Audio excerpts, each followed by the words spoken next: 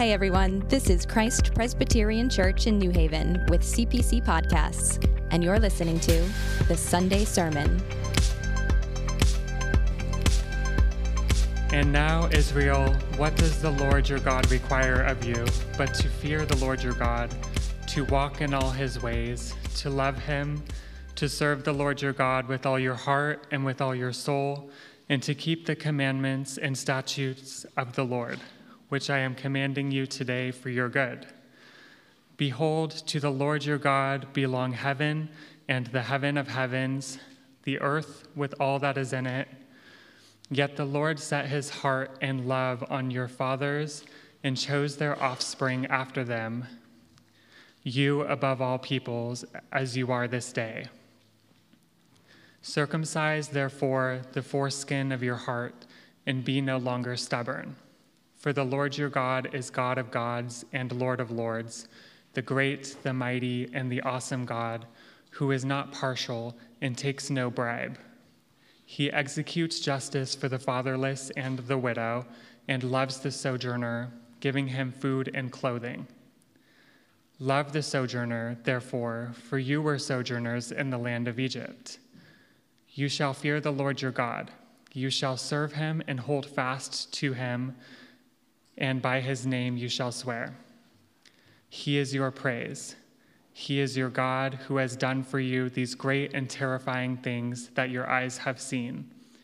Your fathers went down to Egypt 70 persons, and now the Lord your God has made you as numerous as the stars of heaven. You shall therefore love the Lord your God and keep his charge, his statutes, his rules, and his commandments always.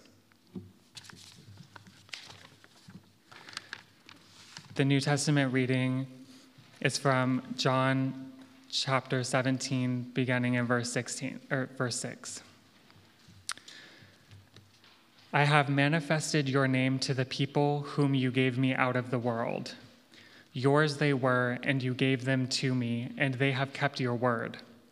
Now they know that everything that you have given me is from you, for I have given them the words that you gave me, and they have received them and have come to know in truth that I came from you, and they have believed that you sent me. I am praying for them. I am not praying for the world, but for those whom you have given me, for they are yours. All mine are yours, and yours are mine, and I am glorified in them. And I am no longer in the world, but they are in the world, and I am coming to you.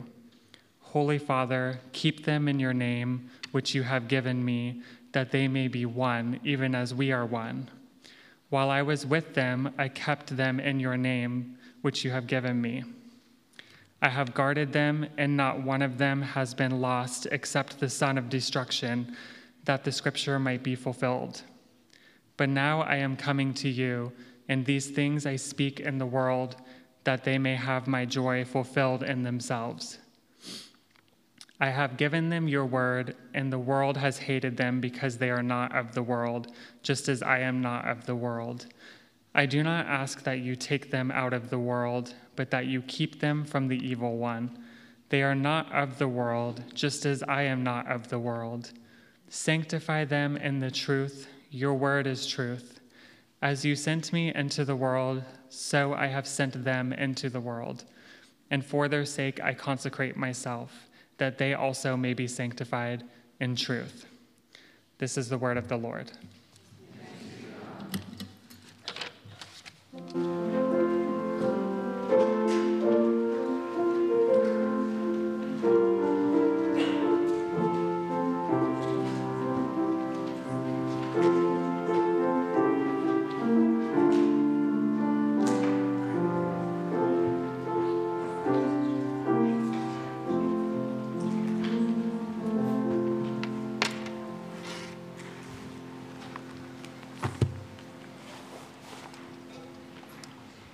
Good morning.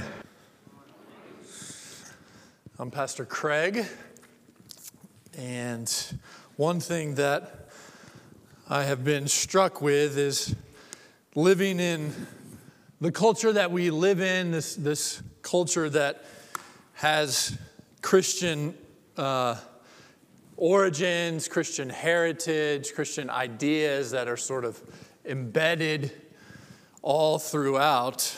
One thing that has happened is a lot of Christian words and ideas we still use, but they get twisted or turned upside down or come to mean totally different things. I mean, I guess that happens with language over the years, but some of the Christian words and ideas are especially misunderstood, if you will. The first one that I thought of was martyr. Martyr, of course, comes from the Greek word for witness. And so it came in church history to mean this like beautiful, ultimate way to witness or testify to the Lord with even your own life. Now, what does it mean? If you call someone a martyr, it's like derogatory, as if they're bringing all of this attention to themselves and making sure everyone knows how much they are suffering, something like that. It means something selfish or, vain even. There are probably lots of other examples. Righteous means all sorts of things, but it has nothing to do with being right with God. Well, for this passage, I'm thinking of especially the word and idea holy. How does holy get used in our culture, if we're honest? It's almost ridiculous. Oh, you're so holy. What does that mean? It means you think you're better than me, you are being silly, like you actually can be godlike. That's ridiculous. It almost always means something self-righteous, condemning, certainly not something that we would want to pursue, right? How many people use it positively, like, yeah, I really want to be holy. It's kind of a joke, I think, in our culture. Well, what would it mean to recover what it means to be holy? To recover this biblical idea of holiness and to see it even as beautiful and good and something worthy to pursue.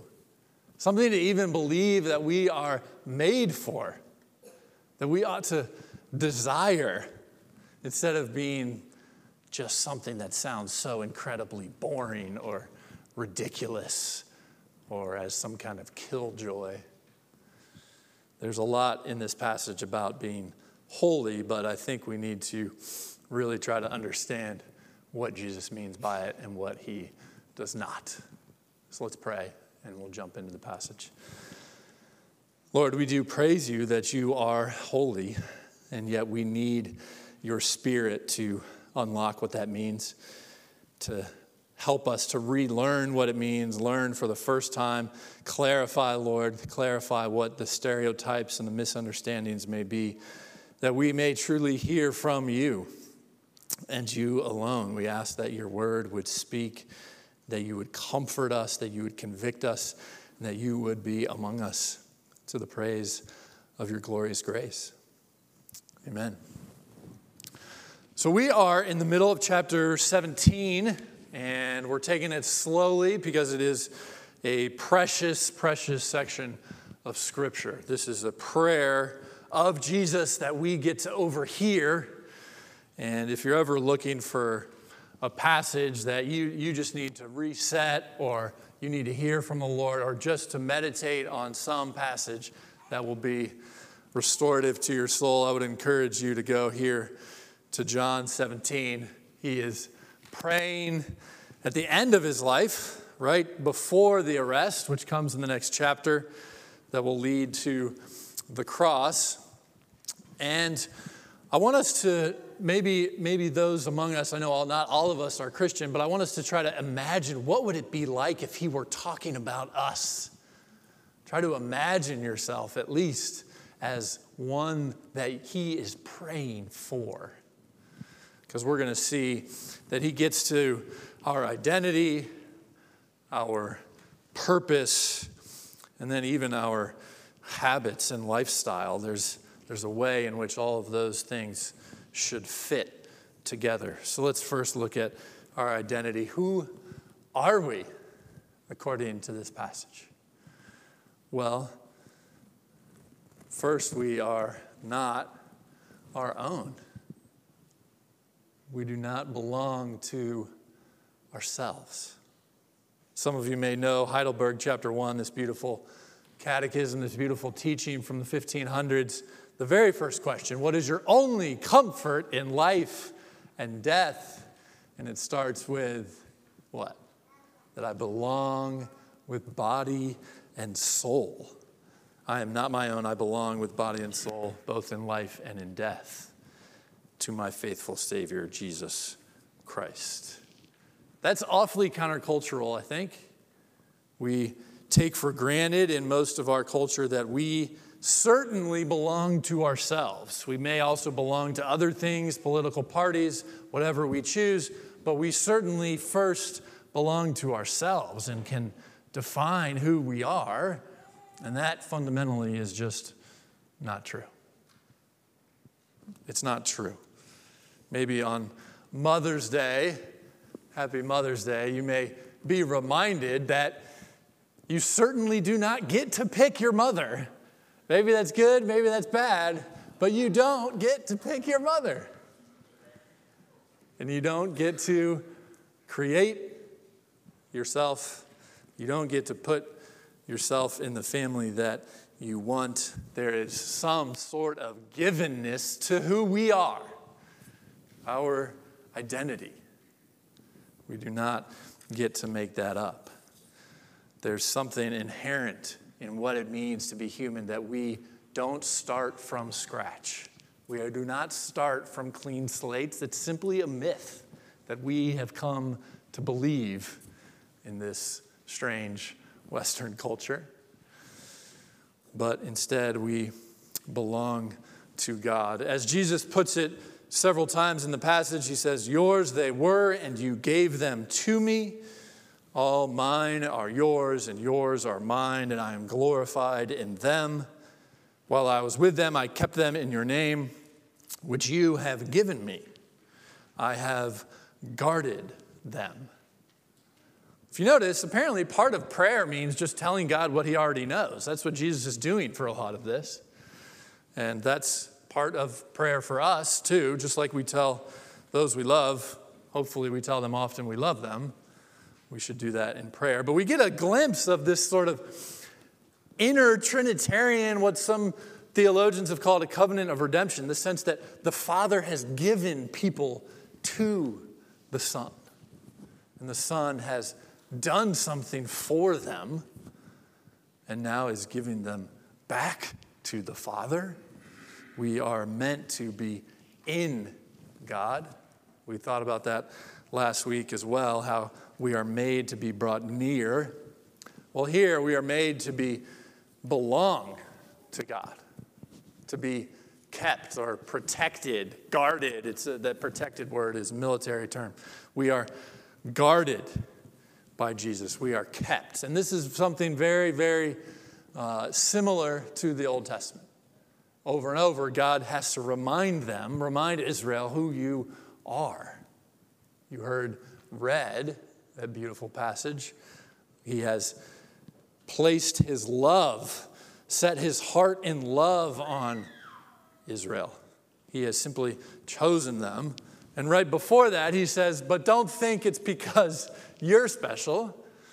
It's not because you're more righteous. He says specifically that. And he says specifically, it's not because you're more in number, Israel, that I have chosen you. It's simply because I have chosen you. That this is who you are. So we are kept in a way that keeps us humble. It defines us, but it defines us that's based on what God has done, not ourselves. What would it mean to believe that we truly do belong to God? That we have these promises that Jesus is praying for. He doesn't just pray for anyone. He doesn't just pray, in this case, for the world, even though he sends us into the world.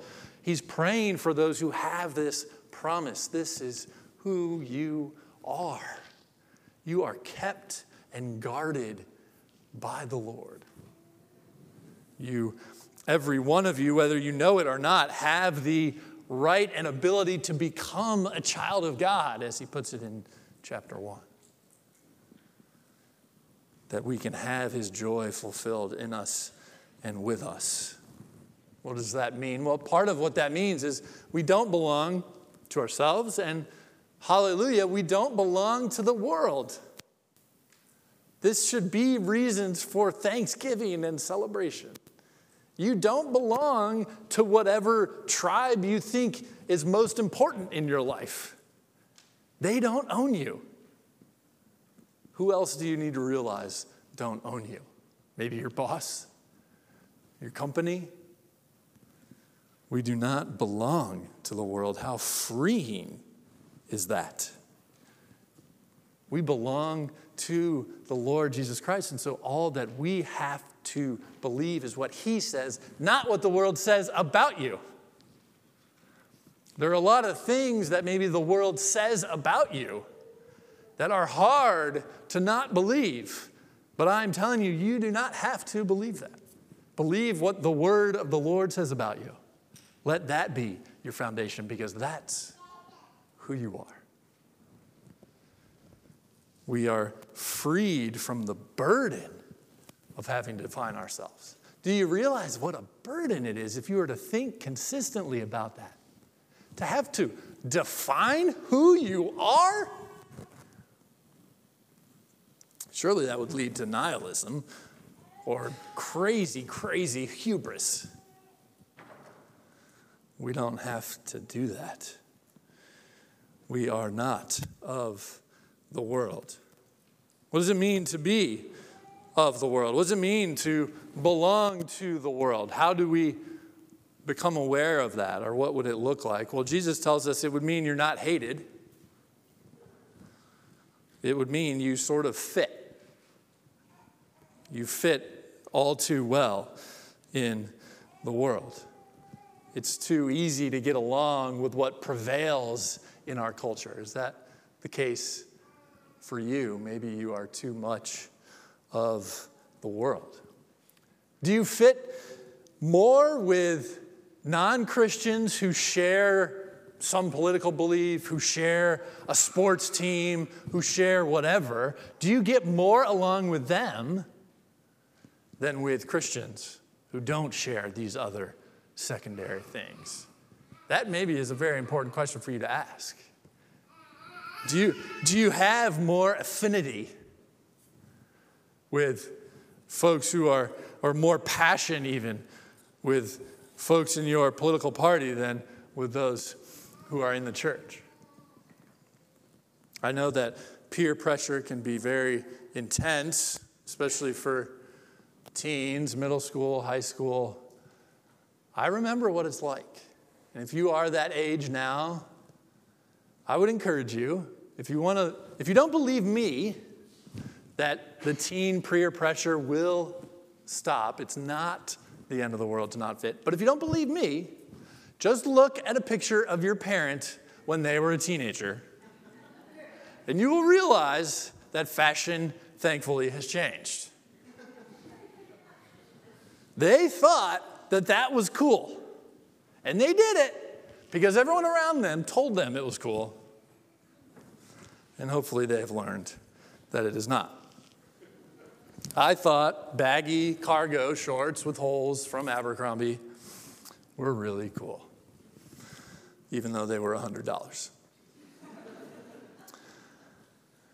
It's sad when you see those who really, really cared about being cool, they get stuck in it, right? And then they're 25 and 35, and they're still playing that same game. That is tragic. Is that what we need to ask for ourselves? Are we too much?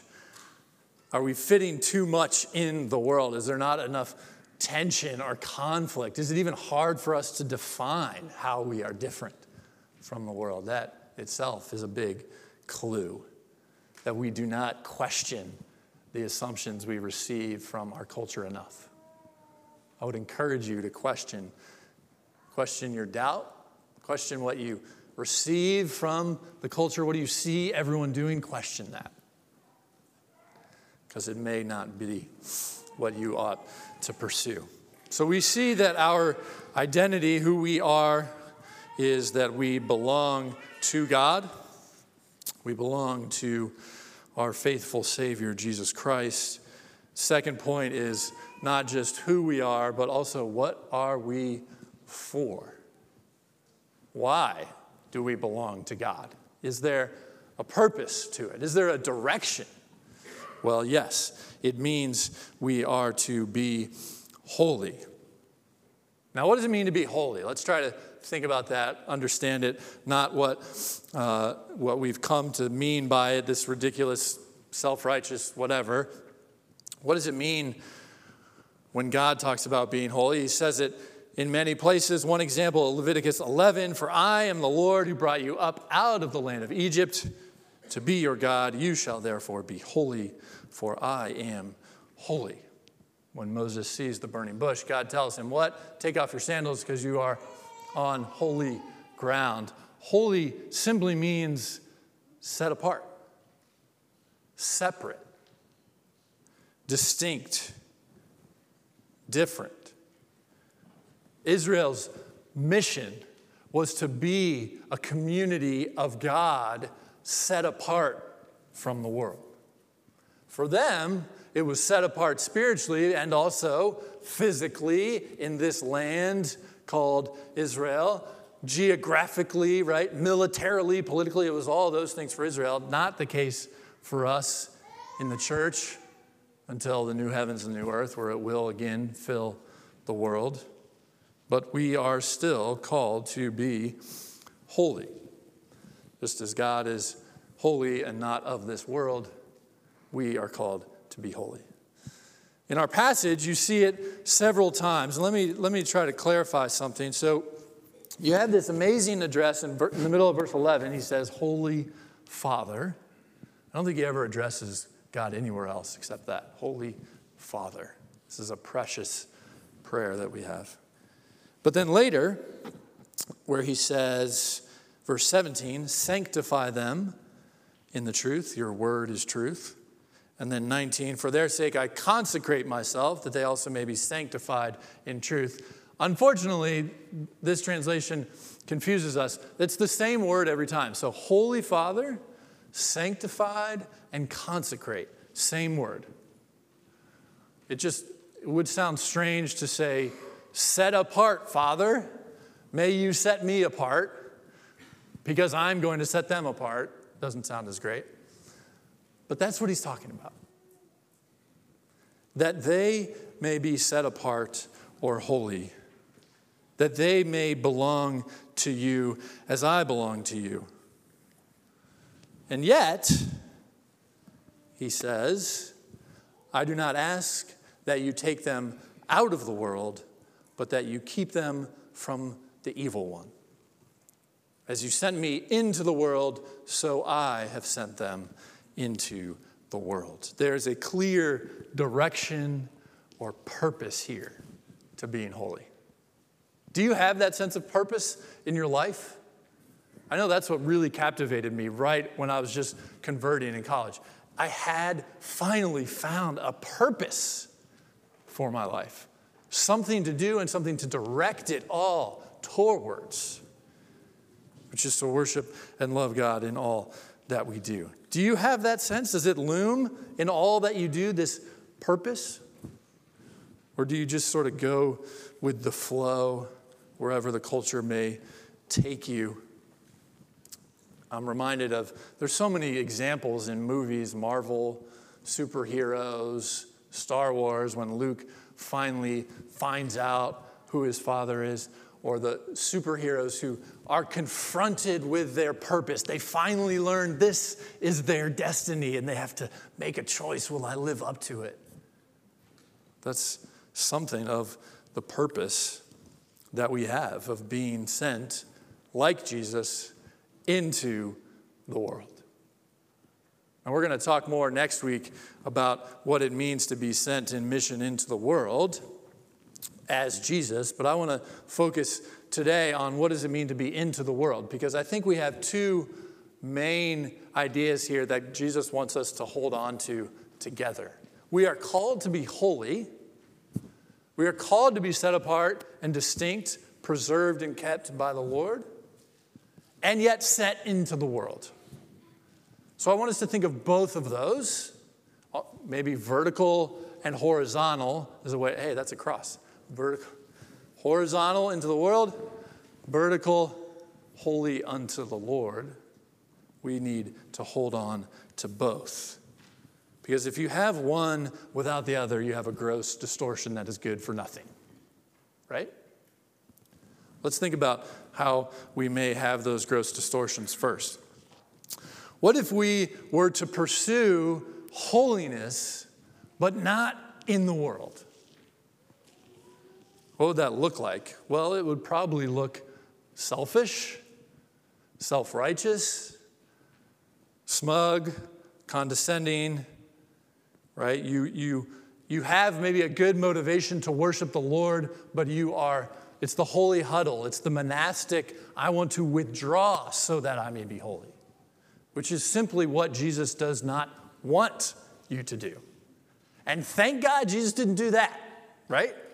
What would that mean? He stays in heaven. He doesn't come. Doesn't become human. We are all forsaken. I remember a college student early on in his time, and he had a solid faith, and he was zealous, but he was very self-righteous in the way that he condemned others who were going out to parties. So he's like, I'm not going to go out. I'm going to stay in. And frankly, I had to convince him, there's sin in your dorm room too when you are by yourself. You haven't escaped.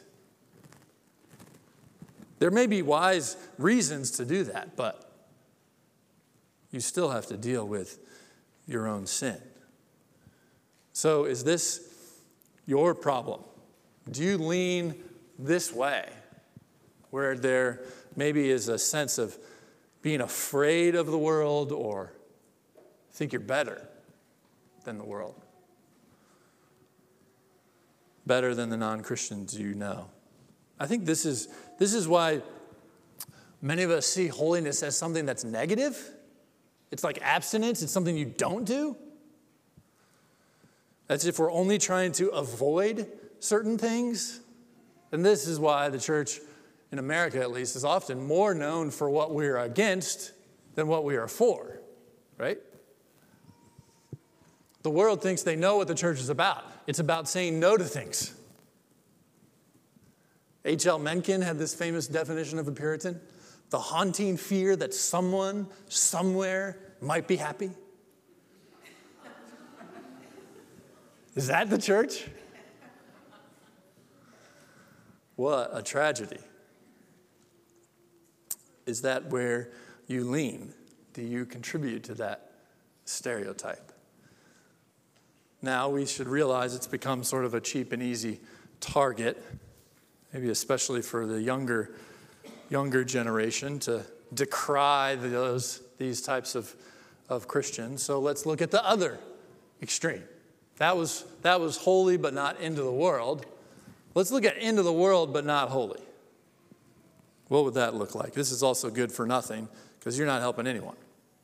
You're just like the world. Jesus has become perfectly irrelevant. You don't need Jesus to become like the world. Just roll downhill and it will happen. I think this is where I lean more. My tendency, I think, as a people pleaser, if you're more of a people pleaser, you're going to just sort of not ruffle feathers. You're going to roll downhill. And maybe in the right context, if someone asks me who is Jesus, then I'll say something. But otherwise, I don't want to ruffle any feathers. We have forgotten, if this is us, we've forgotten that we and all those around us, in fact, need the holiness of God. We need to be purified of our sin. But maybe we have become so deeply attracted to the world that we've forgotten the whole point of who we are, which is to belong to God. And maybe this is true for you professionally, but not socially. Sometimes we act differently in different circles. You act more like you're in the world socially because you want to have fun, but otherwise you don't, whatever it is. Think about that for yourself. Do you tend to be holy and not in the world, or in the world and not holy? Another way to think of it is, which one do you think is worse? You're probably the other one. Right? So naturally, I would say the one who's holy and not in the world is worse. And then you see why. Well, I struggle with being too much in the world. What is that for you? Realize that Jesus is both holy and sent into the world. Holiness is a positive. It's not a negative. It's the presence of something, not the absence. It's the presence of God where you are. That's what we're called to be. The image of God, everyone is made to be an image, to point towards. Here we are seeing in Jesus' prayer that we are meant to belong to God, to be sanctified and holy as a fragrant offering sent up to the Lord in the midst of the world. In the midst of the world. Being like Jesus. So we have this identity and purpose, who we are, why we are that way, to be sent as holy into the world.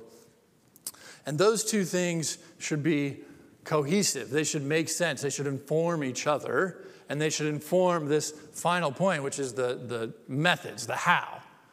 If it was first who and why, now it's how. How do we do this? That should be consistent with who we are, right? If you are a fish, we just got a fish. If you are a fish, but you insist on living on land, it will not go well.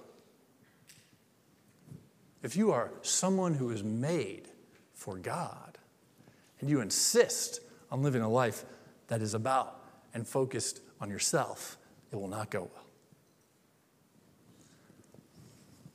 So he tells us how. How can we make holiness become more and more beautiful in our eyes and our hearts? Well, he talks about being sanctified in truth. Your word is truth. What would it mean to be caught up in the word, to listen and obey the word? Psalm 119, if you're looking for what this looks like, read Psalm 119. It's the longest psalm, but it's not actually that long if you just read it in one sitting. And it shows us this incredible picture of what does it mean to delight in God, to be humble in dependence upon God, to delight in his word, to know that he needs his salvation and his power. Save me, turn me from worthless things. We are to be kept in the word, or as Jesus says here, kept in God's name. Kept in God's honor and character and identity. So if we are ignoring the Bible, or if we are ignoring the church, it shouldn't surprise us then that we no longer have a desire to be with God. It's a self-fulfilling prophecy. If you say, I'm only going to come to church when I clean myself up and get good enough for it, you will, if you're honest, never come. It's same for the word, being sanctified in the word and in community, and being sanctified by Jesus. And so he ends this passage with, for their sake, I consecrate myself, or I set myself apart, make myself holy, if you will. For their sake, I consecrate myself that they also may be sanctified in truth. What is he talking about? He's talking about, of course, the cross. The hour has come. He starts his prayer off with, Father, the hour finally has come for us to be sanctified. He has to deal with our sin, and he is going to be set apart in a grotesque way because he has to deal with grotesque sin so that we may be set apart and have a hope of dealing with our grotesque sin. You remember Heidelberg 1, what is your only comfort in life and death? That I am not my own, but belong with body and soul, both in life and in death, to my faithful Savior, Jesus Christ. It goes on to say he has fully paid for all my sins with his precious blood and has set me free from all the power of the devil. This is exactly what Jesus prayed for. I don't pray that they come out of the world. I'm not praying for them to leave the world. Don't leave the world, because that's not God's promise for you. I'm praying that you would be kept from the evil one. Heidelberg goes on, he also preserves me in such a way that without the will of my heavenly Father, not a hair can fall from my head. Indeed, all things must work together for my salvation. Therefore, by his Holy Spirit, he also assures me of eternal life and makes me heartily willing and ready from now on to live for him. How could we not want that? Why would we want to belong to the world or even to ourselves? Why would we want to try to give ourselves something better than that? You're going to defeat death on your own? You're going to defeat sin on your own? You can't even do it in yourself. You're going to do it in other people too?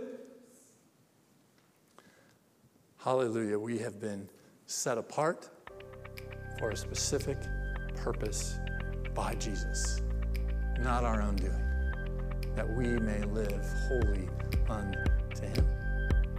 Let's prepare to come to him at the table. Thanks for listening to the Sunday Sermon. We hope you enjoyed this episode. Be sure to subscribe to CPC Podcasts on Apple Podcasts, Spotify, or wherever you listen. If you liked this show, consider a 5-star rating, share it with your friends, or write to us at podcast@cpcnewhaven.org.